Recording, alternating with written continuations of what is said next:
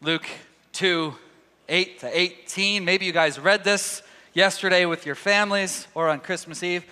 Or maybe you were pagans and read the night before Christmas instead. But regardless, I kid, come on. Regardless, there were sheep herders camping in the neighborhood. I'm reading from the Message this morning.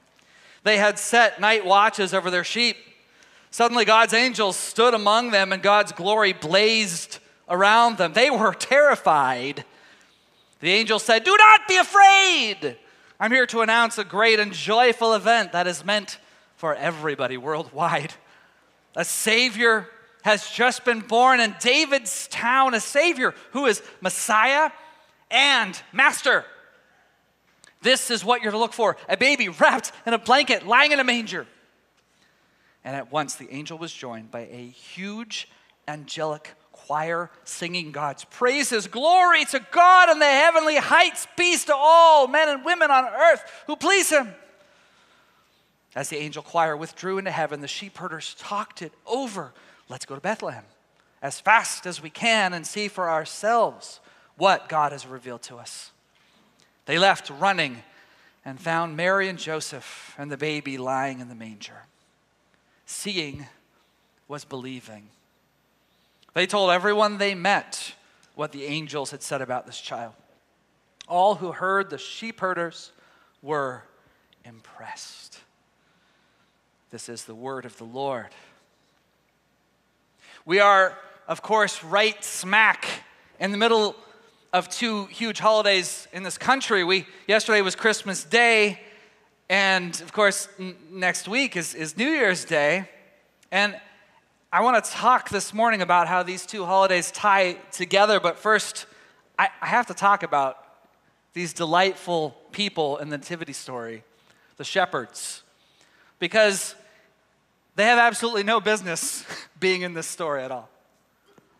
If you think about it, as shepherds, they were very likely teenagers or maybe even younger.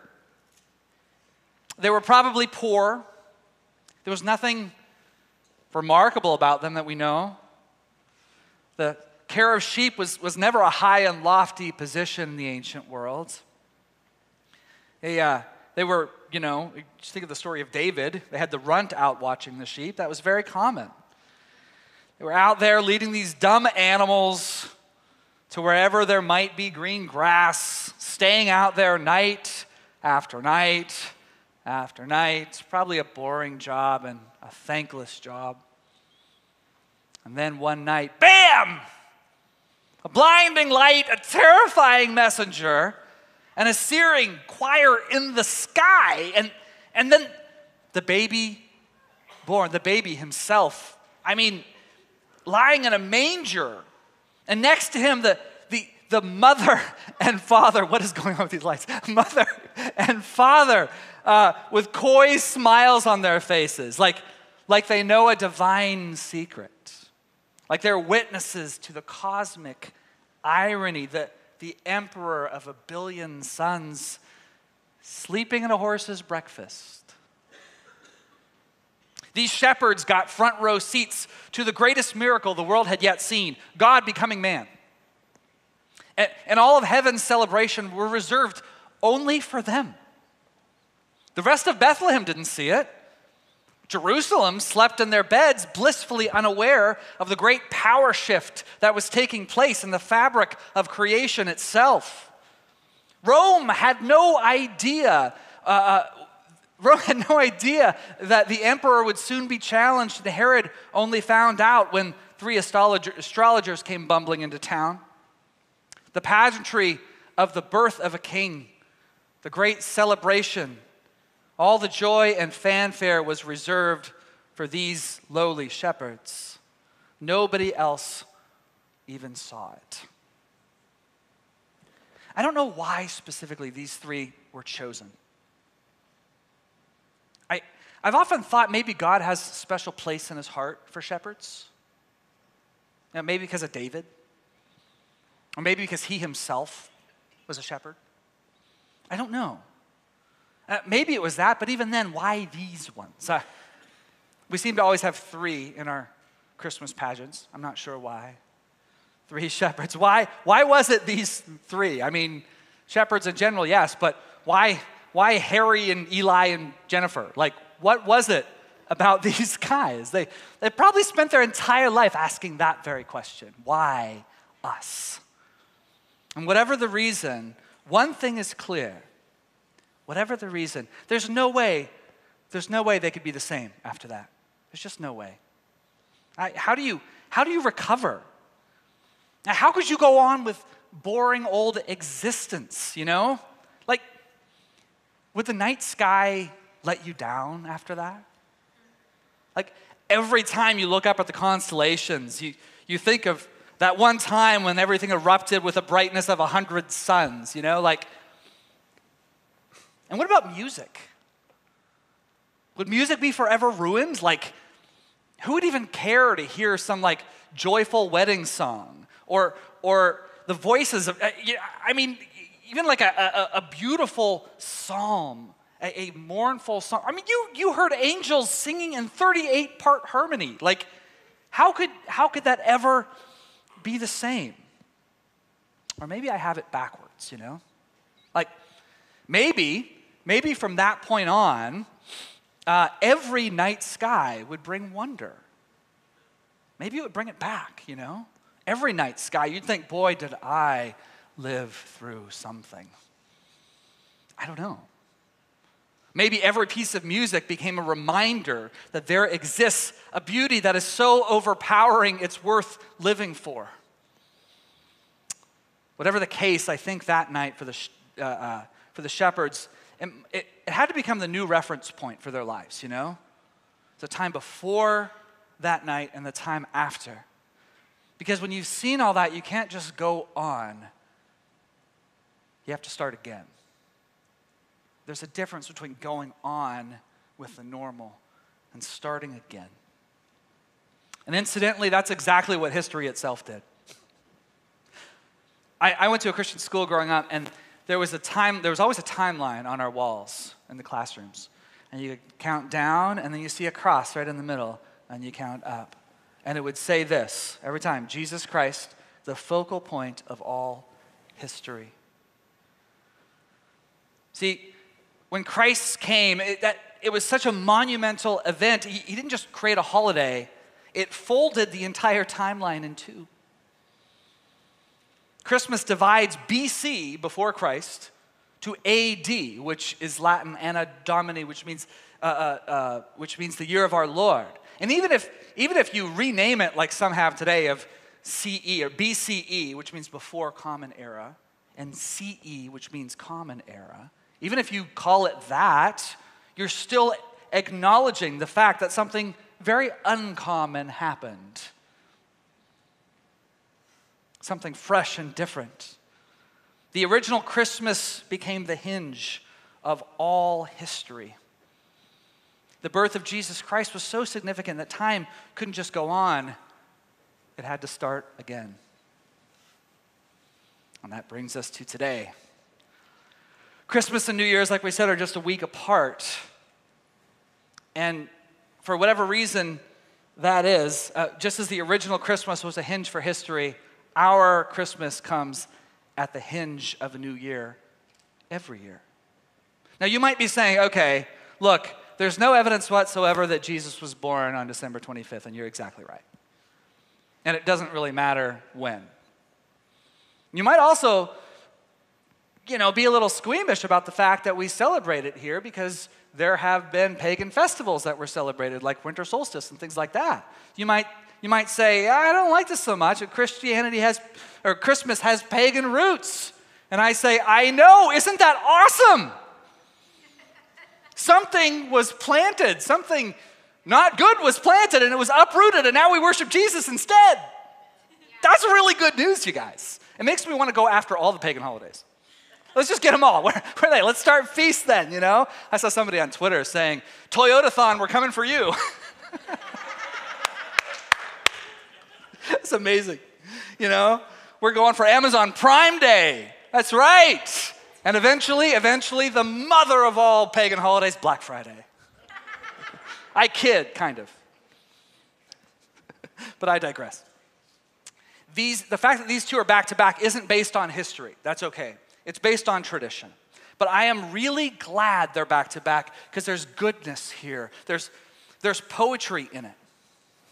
See, the fact is, we live through a long 12 months, you know? And right at the end, what do? We celebrate the birth of the one who makes all things new. That's very appropriate. Because we need to start over. We need to start again. And we need to do it often. In the kingdom of God, all things will be made new. Now, how do we prepare for that newness? That's the question. A new heaven and a new earth. How do we prepare for that? Because this is a difficult thing to do. Like, you might think, okay, we love new things. I mean, this is why we like Christmas presents, right? Like, oh, we love getting new stuff. But the fact is, many of us have a very difficult time letting go of old things. I bet you do too. Let me ask you this question. How many times have you relived a difficult conversation that you had with a loved one this year? How many times you relived something where somebody posted something and it just kind of burned you up inside? How many times have you relived things that soured in your stomach, you know? We have a hard time letting go of ugly actions, even our own ugly actions. We tend to live in the past sometimes. And holding on to past regrets and resentments is the natural way of things. You know that? It's kind of natural, you know, to brood over our hurts. It's natural to avoid the people who anger us. It's only natural to tattoo those hurts on our arms. But see, Christ calls us to do something supernatural. He came to upturn that stuff. He came to make all things new. The old has gone, the new has come, and you are a new creation. Maybe you think, okay, we're getting ahead of ourselves because we're in Christmas, not Easter. And I get that. But the fact is, the incarnation, God becoming man, the cross leans on the incarnation. It's because of Christmas that Easter has rocked the world. Christ didn't come as a weathered, bitter old man with a bunch of resentments. Christ came as a baby. Jesus was not bitter.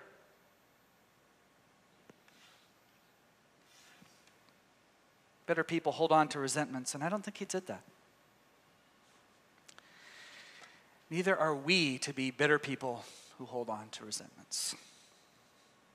Now, I know there are things we have to confront in one another sometimes, and we talk about those things often. I think we've done a pretty good job of that, of consistently coming back and saying, do you need to talk to somebody who's hurt you, who's hurt other people? Because those conversations are very, very necessary. But I think there's other times when conversations actually don't need to happen.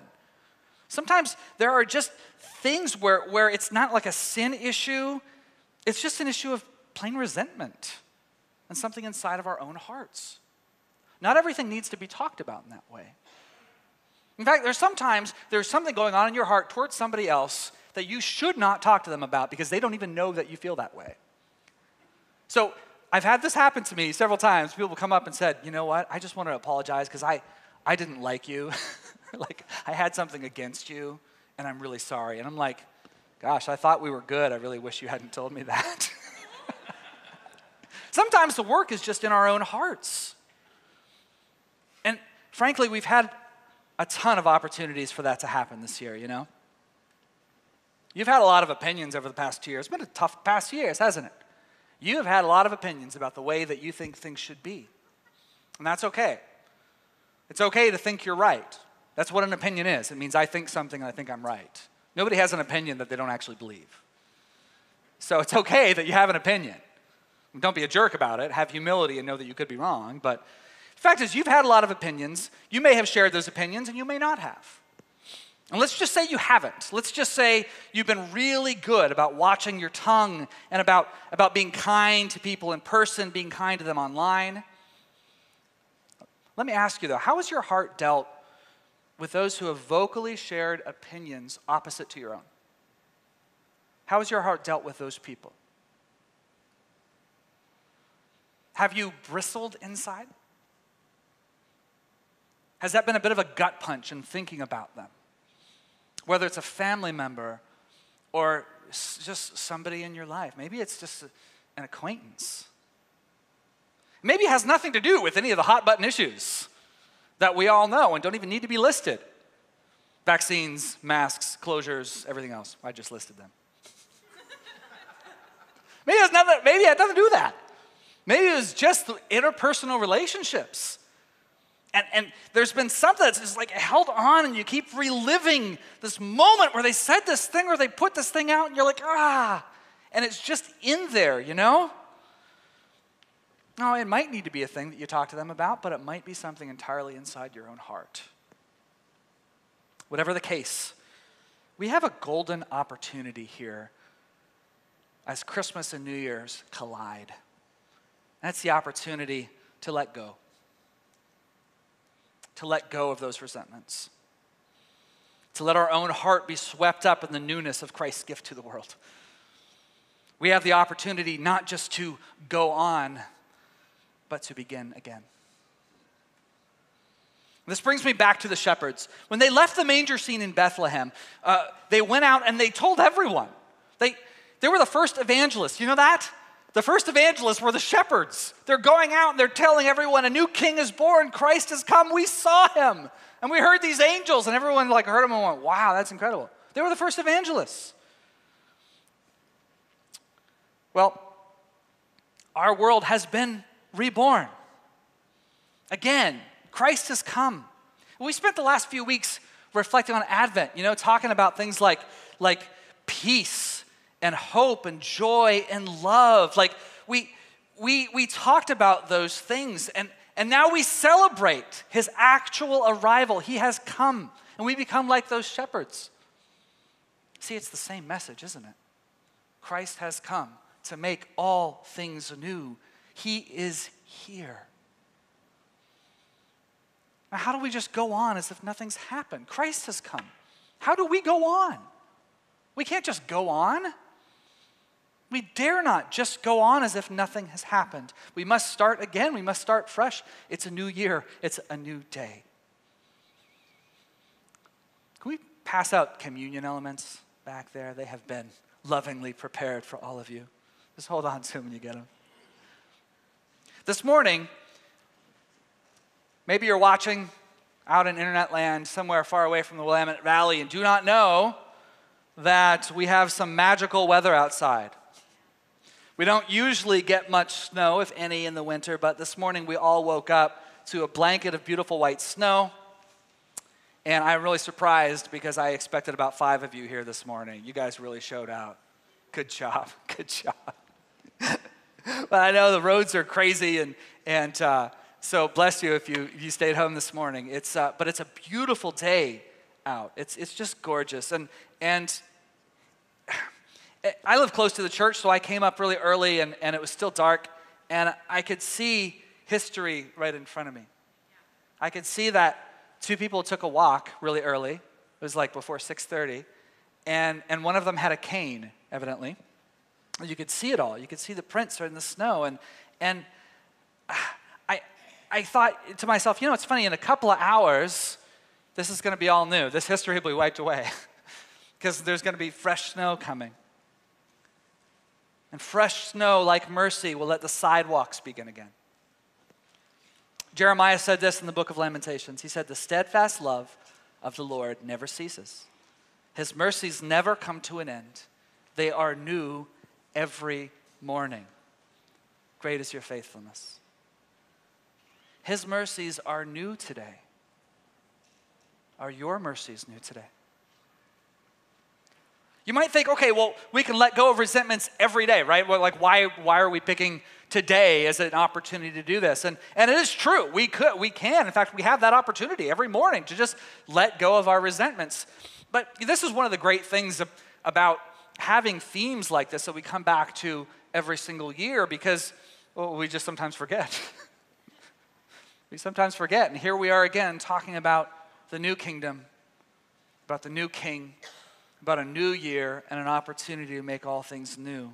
The birth of Christ and New Year's Day, those two together afford us a chance to remember and to focus on this thing. Christ came to make all things new, and he's even given us a beautiful white morning on which to build new hearts free of resentment. We can't just go on, friends. We have to start again. Thank you, sir. That was well timed, too. Perfect. Here's the question. Are you ready to let go of your resentments?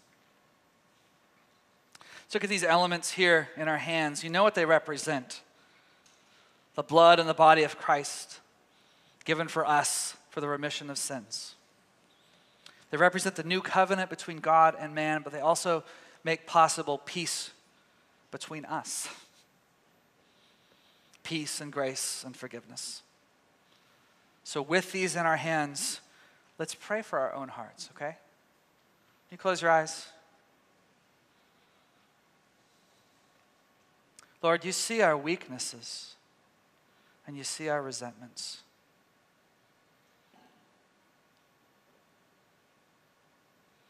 Please forgive us, Lord, for holding on to resentments. I'm going to have you guys repeat after me if you want to do that. I'm just going to pray what we just prayed, okay? Lord, you see my weaknesses. You see my resentments. Please forgive me for keeping them. I've been holding them for too long, and I don't want to hold them anymore. I release them, and I choose to let them go.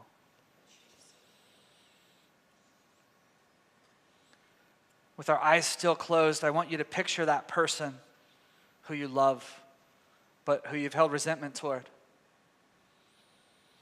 want you to look at them in your mind's eye and pray a blessing over them. And not a blessing like, Lord, change them so they're more likable. People do that with their leaders all the time. It's not a real prayer. Lord, let them believe like I do. That's not a real prayer. Lord, I'm going to speak a real blessing. Well, you can repeat after me if you want. Lord, I know you love this person. I pray that you would prosper them. I pray they would be full of your joy, that they would have laughter and peace.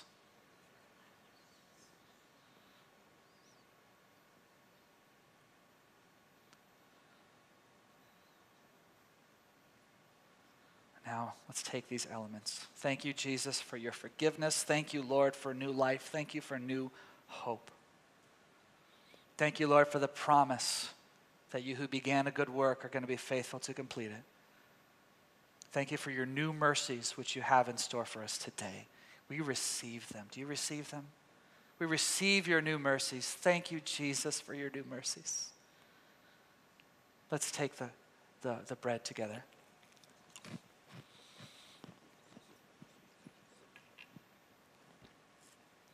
Lord, we receive your forgiveness, and we receive your grace to love like you do and start again. Do you receive that, guys? Let's take it together.